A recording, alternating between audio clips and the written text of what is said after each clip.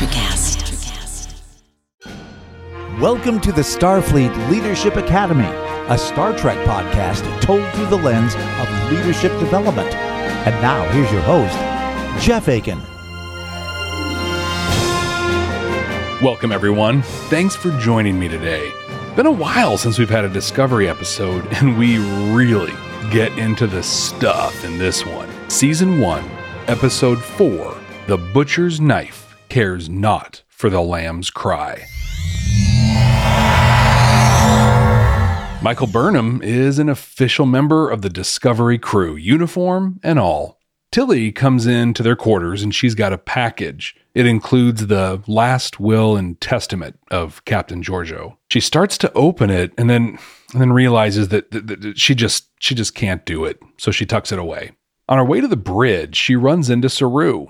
Saru is wearing the position of first officer very well. He doesn't agree with Lorca bringing her onto the crew, but he's going to work to make the best of the decision. He very much still sees her as a threat, though, and we see his threat ganglia. In this tutorial, we'll cover what nerve ganglia are, including where you can find them and what they do. Little kind of hangy things that pop out of the back of his head whenever he senses a threat. She tries to assure him that she's not a threat, but my ganglia remain unconvinced. Saru, again, is gentle with Burnham, but firm in his messaging. He does not support Burnham being on board at all. If you make some assumptions here, though, this really is perfect. First, he leverages his relationship with her to just be brutally honest. I mean, he's not playing nice at all, but he's also not being mean. It's actually a great example of telling someone that you don't have any respect for them, but in a very respectful manner. Second, and here's where the assumption comes in. While he doesn't want her here, he's going to work to make it all work out. I'm assuming that he and Lorca discussed this and that Saru expressed his concerns about it then. Lorca may have heard, and well, he might not have, but when Saru left that meeting, it was clear that Burnham was joining the crew. Even though he didn't agree, Saru supports the decision and is going to help make it a success. You know, I hope that something like this has happened to you before, because if it has, that means you have diversity of thought on your team and people are willing to express their disagreements. In the end, though, a leadership team has to be unified in their direction. So you're in a meeting and the lead person has an idea, maybe a new mandate or something that needs to be enforced with staff. Thing is, though, you don't agree with it. Now, assuming that leader has created a safe space for people to express differing ideas, you do. The team discusses it, and at the end of the discussion, the consensus is to do what the lead initially proposed, let's say. Now, you still don't like it, but you're a member of a functional leadership team. So once you leave that discussion, you own that idea like it's yours. You work hard to make it successful. That's what a functional and successful leadership team looks like. They reach the bridge, and it is pandemonium. Red alert. They're in a firefight with 2 Klingon birds of prey. Things are looking pretty bad. And just when it looks like they're about to be destroyed, the simulation ends. We're all dead. Lorca just lays into him. Very nice. Very polite. He demands perfection from the crew and explains what a powerful weapon Discovery will be because of its spore drive. But he also points out they're going to be on their own. They're going to get there first, but that means they're not going to have any backup. Landry tries to move things along, but Lorca, well, he gets one last dig in. We'll do better next time, sir. It will be hard to do worse. Hey, nothing more motivating than being told you're terrible, right? Well, here's the thing, though. I mean, he's not wrong. The tactical situations Discovery will find itself in they're exactly how he described them. They'll jump right over the Klingon homeworld, for example, alone. I mean, yeah, backup might be on the way, but it could take hours, maybe even days for them to arrive. How often in the original series or even TNG did we hear, we're the only ship in the area, backup is days away? But really, do you think there might be more effective ways to motivate the crew? Because I sure do. Point number 1. This is neither a military ship nor a military crew. With the exception of Landry, we've been told this is a scientific vessel with a crew of scientists. I mean, think about it. Would Tilly be on a warship at this point in her career? Point being, you have to match your motivation to the situation and to the people. Maybe if he had a crew of military personnel that were trained and drilled for these scenarios, this would be an effective way to light a fire under them. But they're not. I imagine for some on the crew, they've never been in combat before, and these drills are great for progressing through that. But to be put in a situation you neither trained nor even signed up for, and then to get mocked and berated for not doing well, that's just poor leadership. So tell me, how would you motivate this crew in this scenario? What techniques, what strategies would you use? Me? Well, there isn't time to coddle them, and there's not really time to sit with each person and have a good conversation with empathy about your expectations. As we'll see shortly, they get called into action at the snap of someone's fingers. So me? I'd go into full coach mode, Herb Brooks coach mode. Who's Herb Brooks, you ask? Well, Herb Brooks coached the 1980 U.S. men's hockey team to victory against the very dominant Soviet team. It was the miracle on ice. He painted the picture for his team that, yeah, the Soviet team is great and likely would beat the U.S. team most any time, but not this time. He showed them that victory was possible, and it was possible because of the contributions of each member of the team. Great moments are born from great opportunity. And that's what you have here tonight, boys. One game. If we played them 10 times, they might win 9, but not this game. Not tonight. You can hear the whole speech in the 2004 film Miracle. It's a great movie. I really recommend it. But what he does here is really the approach that I would take. Explain what success looks like, and then paint that picture for them. Set the expectation for success and what it looks like, and then motivate and inspire the team to reach and achieve that. I'd provide the tools much the same way Lorca does. Drills, exercises, scenarios, but I'd give feedback in a constructive way. I mean, I think it's okay to drop the heavy stuff on them. We're all dead. But then tell them how to do better. But telling them they're terrible and then walking away? That's what I'm looking for, and I don't see professionals. I see amateurs. I see trash. Little pieces of trash on my stage. Yeah, that doesn't help anything. He storms off with Burnham. He discusses, once again, her strengths that she brings to the table. I'm happy to assist Lieutenant Stamets with the refinement of the spore drive. Said the xenoanthropologist. This was a gorgeous scene of them walking down a dark corridor that lit up as they walked down it. Very much a contrast to the areas of discovery that we saw earlier. Full of people, bustling with activity. This part of the ship is just completely desolate, and we're about to see why. When the last episode ended, we saw that Lorca had kept the horror creature from the Glen in some cage surrounded by dangerous weapons. Lorca brings Burnham into that room. He shares that I study war. And that he hones his craft in this room. He takes her to the cage door, and the creature launches itself towards them, but hits the force field. So far, all Lorca's learned is that It's a natural aversion to light. Same as me. She questions why he would keep this on the ship. He says that it showed its use on the Glen. It's all but impervious.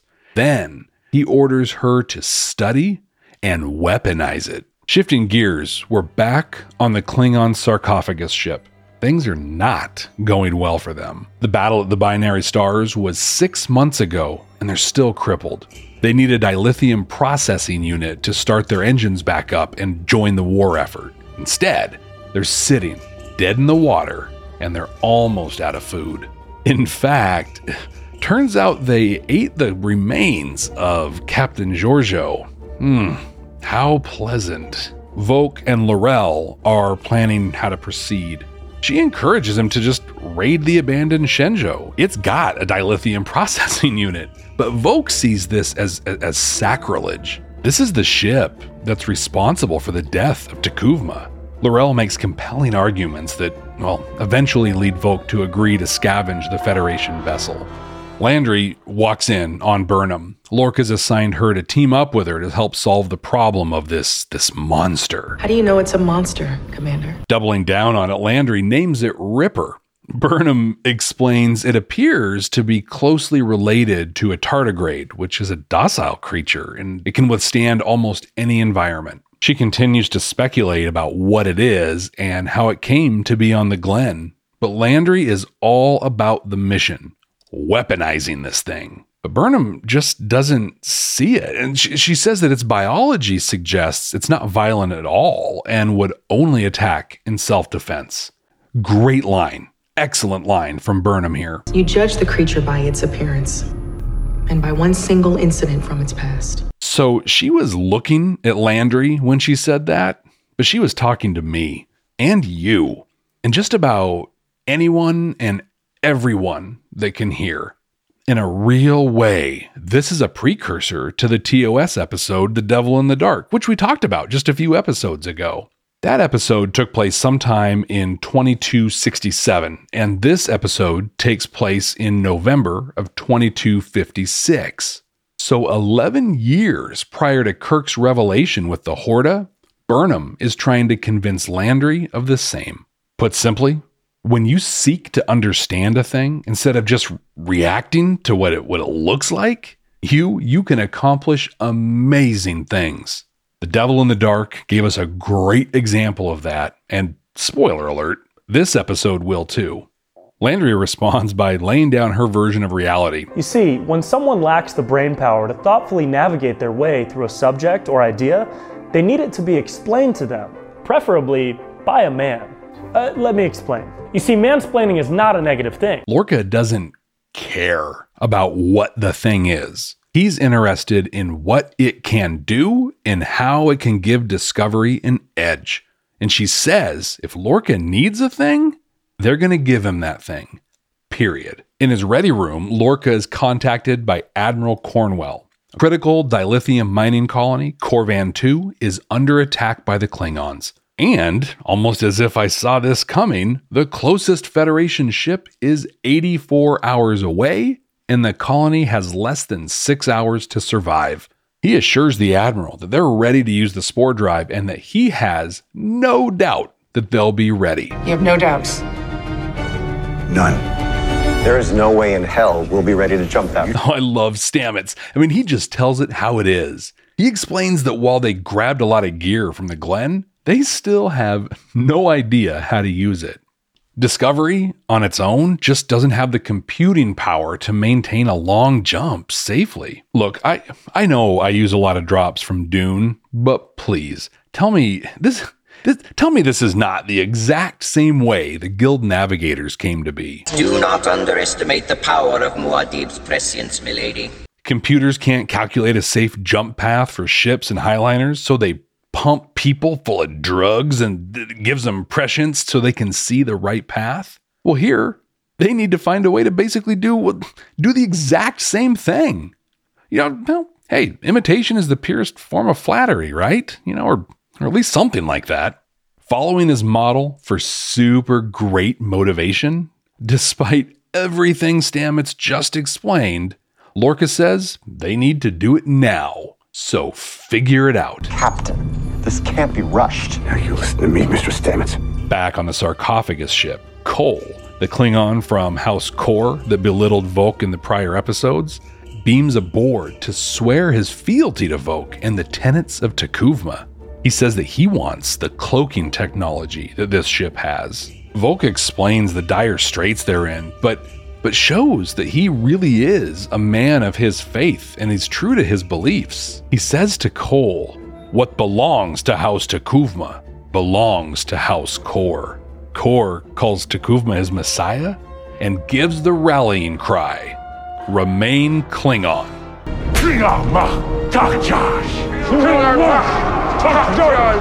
Stamets is ready to run a test of his new approach to the spore drive. They're headed to Corvan 2, weapons primed and shields up. Lorca calls for Black Alert, and Burnham watches Ripper start to freak out. Lorca orders the jump. Go. And they emerge in the gravity well of a star. They're plunging to their destruction. This show is so, it's so beautiful. This is an unbelievably incredible shot of the ship just plunging into the star. Stamets gets knocked out in the confusion, his face slammed against a console, and the crew successfully backs away from the star and warps away. What a near miss. Landry and Burnham are discussing the behavior that Burnham saw from Ripper when they did the jump.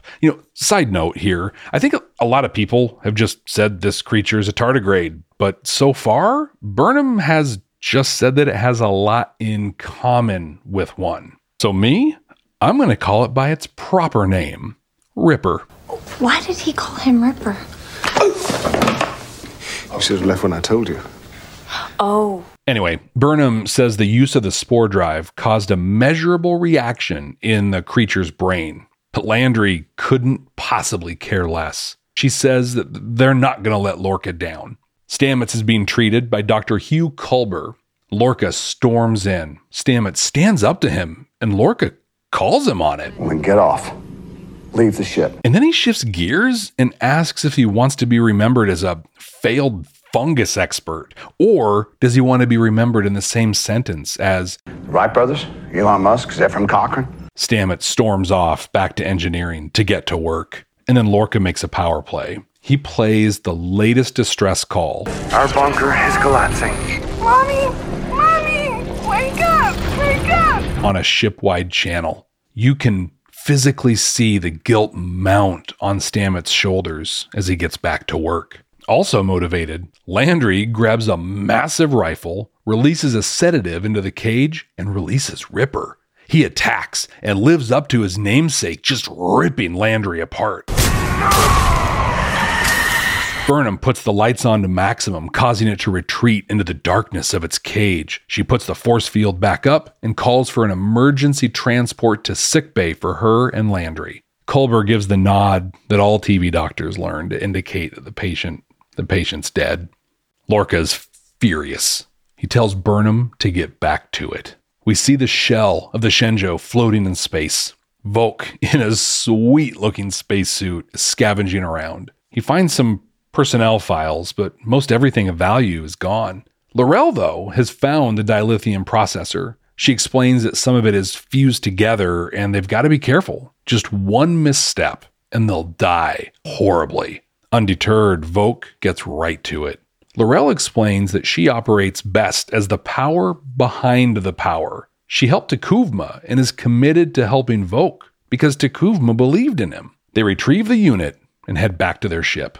I want to mark this moment because of the tactics used by L'Rell here. So often when someone says leader, people envision a publicly visible person, the manager or executive leading the meeting or addressing shareholders, the politician giving a speech, or a military leader rallying the troops. But leadership looks a lot of different ways. In the command code section coming up, we'll look at what L'Rell accomplishes by being a leadership influencer.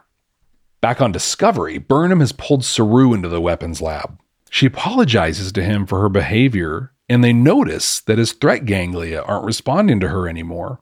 During their discussion, Ripper gently roars, and then she points out that Saru's threat ganglia didn't respond to that either. She feels this supports her theory that it only attacks out of self-defense and isn't an aggressive creature at all. Saru, though, is furious with her. She manipulated him and apologized under a false pretense just to test her theory. You have not changed an iota, Burnham.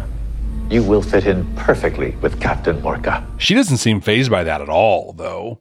She gets some spores from Tilly, who's eager to help Burnham. She feels like that's her way of helping the people on Corvan 2. Burnham drops the force field and releases the spores into the cage. And as she guessed, Ripper doesn't attack. In fact, it devours the spores. It was starving. It's mere inches away from Burnham, and it's not attacking. She and Tilly put together some pictures and do an analysis on the engineering section of the Glen. Her hypothesis is that Ripper, the tardigrade, she called it the tardigrade, it can handle the calculations to navigate the mycelial network. She presents her findings to Stamets, and he agrees to test it out. So they beam it into the fungus garden and confirm there's a symbiotic relationship between them. So they're going to test the jump with Ripper as the navigator. Voq and L'Rell return to their ship, and they find the crew feasting on food that Cole brought to them. You know, total side note, I paused the episode here to take some notes, and wow, I mean,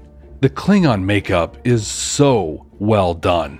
I know people have feelings about the look of the Klingons in Discovery, but regardless of any of that, man, what a great job they did. I mean, even Voq's eyelashes look like they belong on an alien. Oh, so well done. Well, Cole mocks Voq and the loyalty of his crew. He says it just took some food for them to shift their loyalties. After a tense, threatening back and forth, even L'Rell turns her back on Voq and accepts Cole's food. He orders Voq's execution, but L'Rell says she has a better idea.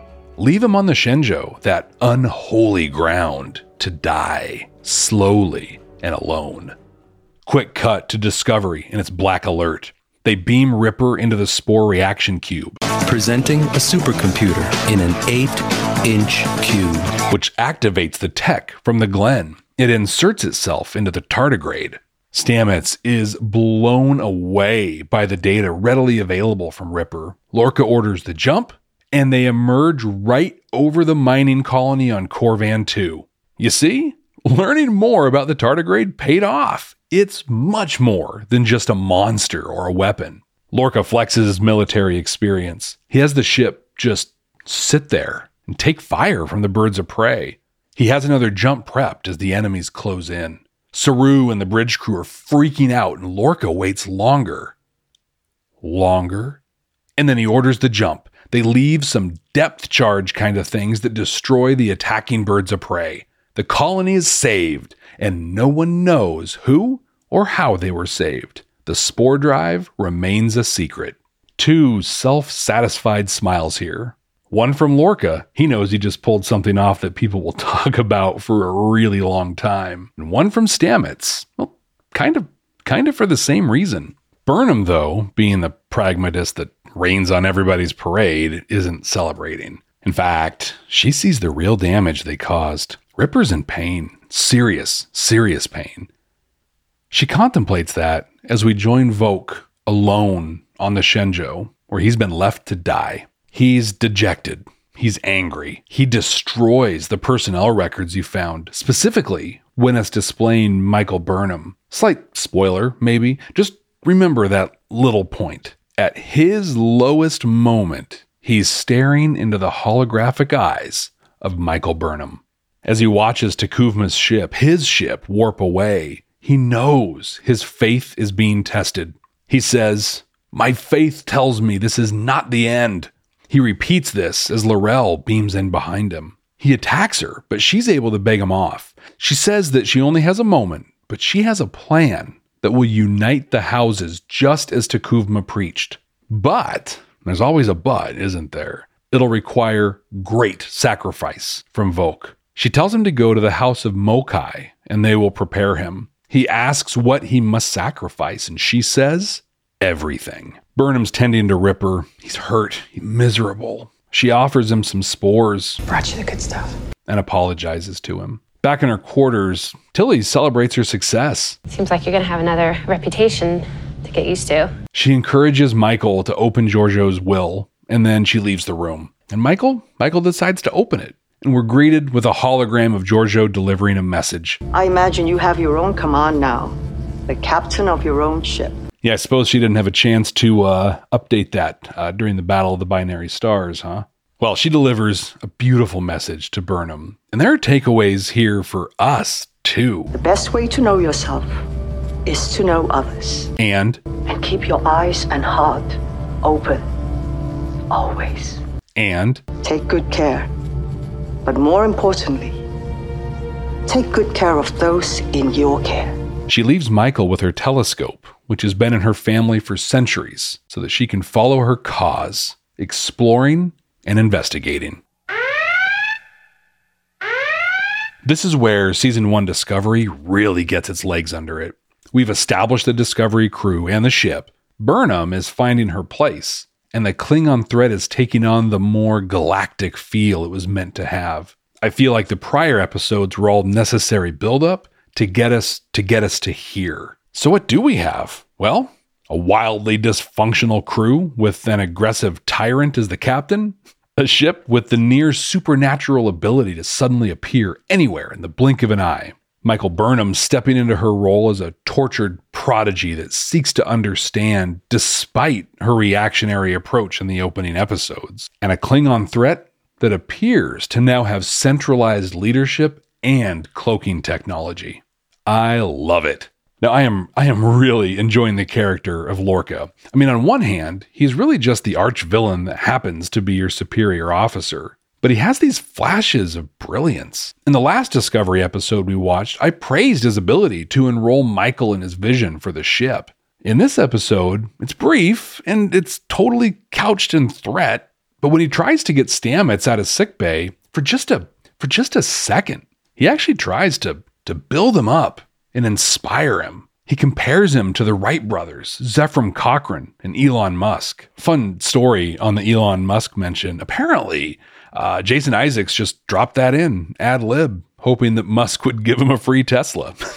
Hope it turned out well for him. Now, of course, before he compared him to such greats, he told him to get off the ship, and afterwards he played that horrific distress call from the colony to drive his point home, but still, he had a moment. Unfortunately, this episode kind of suffered from one of my complaints about Discovery.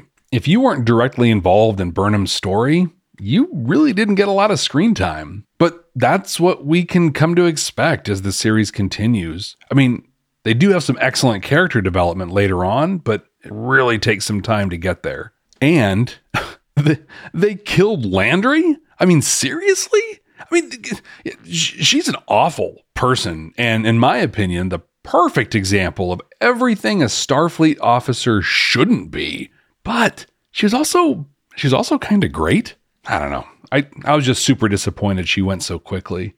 And we got to meet Admiral Cornwell, an incredible character in Star Trek. I am really excited to see more of what she offers as the series continues. And I think it's going to be really interesting to see how things progress with Ripper. You know, when TNG first came out, they planned on having dolphins and whales as crew members. Turns out that, well, especially in 1987, that would have been prohibitively expensive, so they dropped the concept. But maybe having Ripper as the Spore Drive navigator will be their chance to do something like that. Yeah, maybe. The Starfleet Leadership Academy is supported by listeners just like you. Click the link in the show notes to support the ongoing production of this podcast.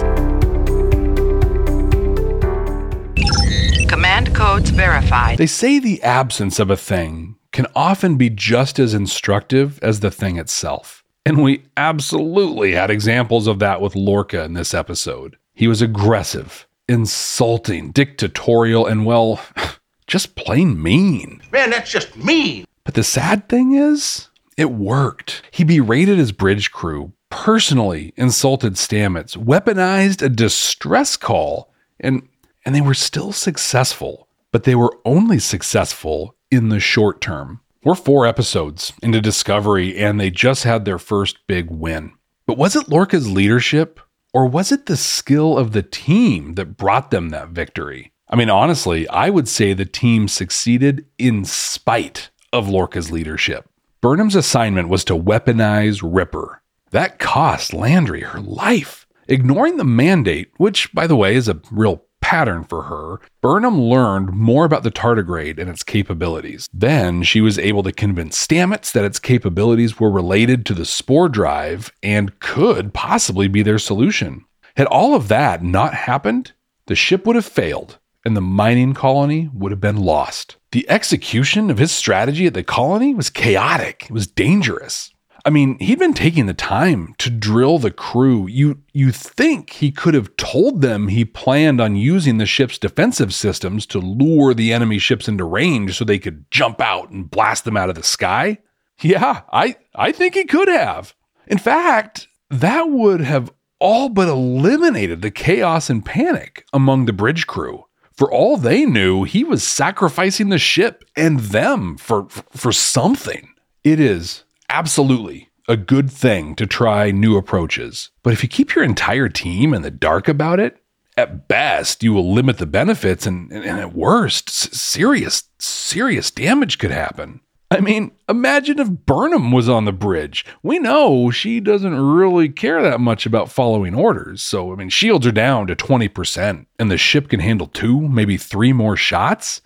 She's going to warp out of there. Then they'd have lost the colony and the Klingons would know they've got some magic ship that can appear in the sky. Terrible, just terrible stuff from Lorca here. Now, imagine that your job is to support him and be sure his orders are carried out the way he wants them to be. Enter the executive officer, Saru. Here's the officer that wanted to run as soon as they found an unknown object at the binary stars. The one that says his species is specifically bred as prey. And he has to support Lorca? Whew, yikes. But he does. We talked about it earlier in this episode when Lorca said that Burnham was joining the crew. Even though he didn't like it, he's going to help make it happen. I wanted to talk about this in more detail and more specific to your situations and in your experiences. See, when you put a group of humans together on a team and put one of them in charge, it creates some interesting dynamics.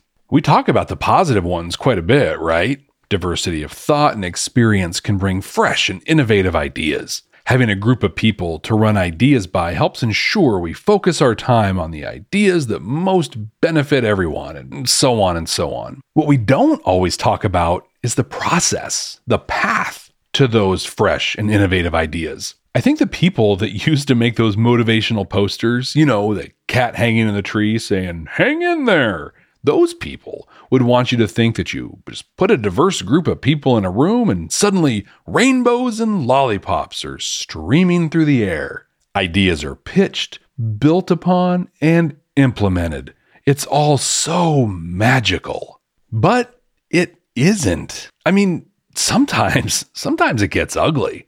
Not always, for sure. But I want to illustrate that spectrum between rainbows and lollipops, all the way to chairs getting thrown and tables being flipped and everything in between. Ideally, you walk into a meeting to discuss implementing a new mandate or something like that. You share your ideas, others share theirs, and you all work together to filter through the thoughts and bring it all together into a plan of action that everyone contributed to and feels good about. And honestly, I believe that can and does happen most of the time. But there are times when your ideas aren't welcome, when the boss or maybe even their boss or HR, and it's always HR, by the way, has a my way or the highway approach to it, and that's the end of it, right? Regardless of which end of the spectrum you experience in the meeting, there are 2 rules that simply cannot be broken if you want to be an effective leader. 1, voice your opinion. Fight for it if you can. Be compelling and work to bring others to support your opinion. But do that behind closed doors. That's for the meeting. It's not for the floor, and it's not for all of the team. Which brings us to rule 2. When you walk out of that meeting, whatever idea was the final decision, you own that as if it were your own. You don't complain to colleagues or to staff that it was a bad decision. You don't tell people that are upset about it that you don't agree with it. You own it. And then you go back to 1. Behind closed doors, you voice your opinion. And maybe now you have real life examples of the negative impacts. And those examples can strengthen your case. But 1 always leads to 2, and 2 can lead back to 1. Remember that. Now that's not the end. If it's a truly bad decision and it's causing harm of some kind, yeah, you escalate it. And I mean it when I say you fight for your opinion, but also be reasonable about it. Just because you disagree with a thing doesn't mean it's an objectively bad decision. Quick story. In the early 2000s, we had to lay off some people. It was awful. We were in a union environment, and the rules process for all of this were clearly spelled out in the collective bargaining agreement. Now, I was new to managing an organized workforce, and I didn't understand how a CBA worked. When we got the news from HR, see, I told you, it's always HR. Obi now has the floor, and he is going to try not to screw this up like everything else in his life. That we had to do some layoffs. They identified the people that were impacted per collective bargaining. Well, I disagreed. One of those people was super talented. Like we were lucky that they chose to join our team kind of talented, like next level. But because they lacked seniority, they had to go. I was so naive. I put together reports, cost-benefit analysis. I wrote incredible talking points to make my case that we should keep this person and put one of our lowest performers in their place. Now, if you've worked in this environment before, you know what comes next. I was shot down, and not because I had a bad idea, but because the rules for this were clear. Once I understood that, I not only owned the decision when all was said and done, but I was also one of the people that delivered the news to those affected. And at no point did I tell them that I disagreed with them being laid off. I was sympathetic.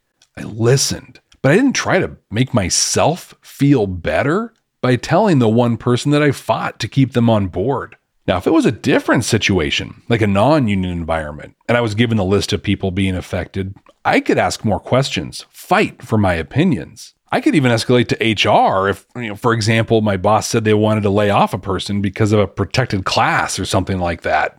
And sorry, I've been pretty unfair to HR for the last couple minutes. All that to say that there's situationality to this for sure. But generally speaking, Rule 1, voice your opinion behind closed doors. Rule 2, own the decision as your own when the meeting is done. Now, can we talk about Laurel a little bit more? The power behind the power. What I appreciated in her was the demonstration that you don't need a title and you don't even need the spotlight to be a leader. She's supported both T'Kuvma and Vok in their holy visions. She provided counsel that's helped them both. But she's also in a position to advocate for her own ideas and others' ideas as well. Through her influence, she can shape policy. She can shape the direction they move, and she can shape their response. When you've developed expertise in an area and you have the respect of others, influencing others can almost seem natural. Your opinions are taken seriously, and people tend to pay attention to what you have to say. But you can work to build your influence regardless of your expertise level, your experience, your position, or your title.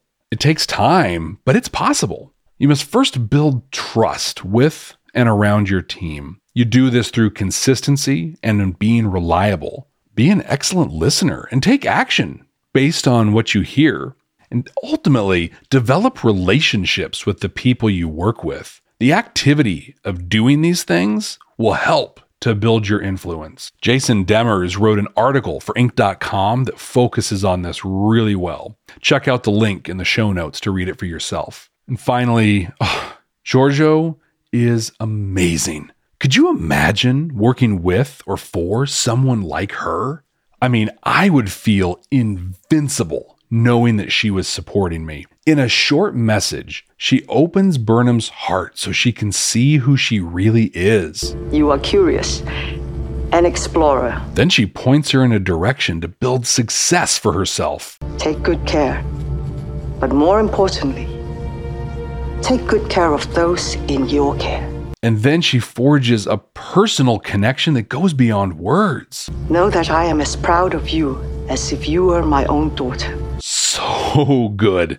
It's such a shame that we got so little of her. Pound for pound, minute for minute, the greatest Star Trek captain to date. Unfortunately, we only got her for a very short time. Rest in peace, Philippa Georgiou. You will be missed.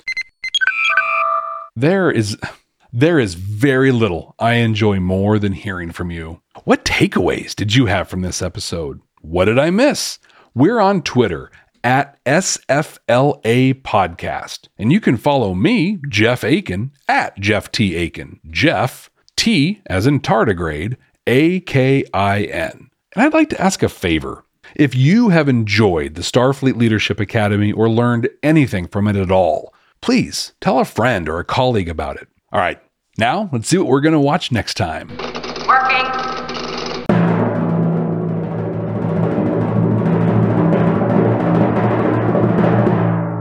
Oh yeah, Season 5, Episode 25 of Deep Space Nine, In the Cards. A super fun episode that not only brings baseball cards into the Star Trek canon, but also features Jeffrey Combs as Weyoun.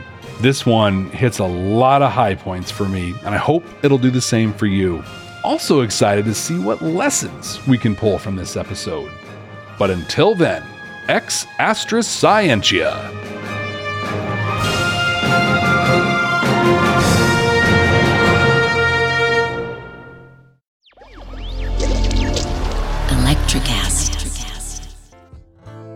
Welcome to Tuning Into Sound Wellbeing, where we harmonise your mind, body and soul. I'm Amanda, your sound therapy expert. And I'm Stephen, the curious explorer uncovering the mysteries of sound. Together we explore vibrations, frequencies and the power of sound therapy and tuning forks. Discover ancient wisdom, reduce stress and tune into a healthier life. Subscribe to Tuning Into Sound Wellbeing today. Welcome to Transforming 45, the podcast that celebrates the incredible power of passionate voices. I'm your host, Lisa Boat. Join me in conversation with heart-led humans who share their deeply personal stories of transformation. Transforming 45 is here to uplift, connect, and remind you that it's never too late to write your next chapter. So get ready to be inspired, empowered, and transformed. Join me in this community where through powerful storytelling, we heal and reclaim our inherent magic.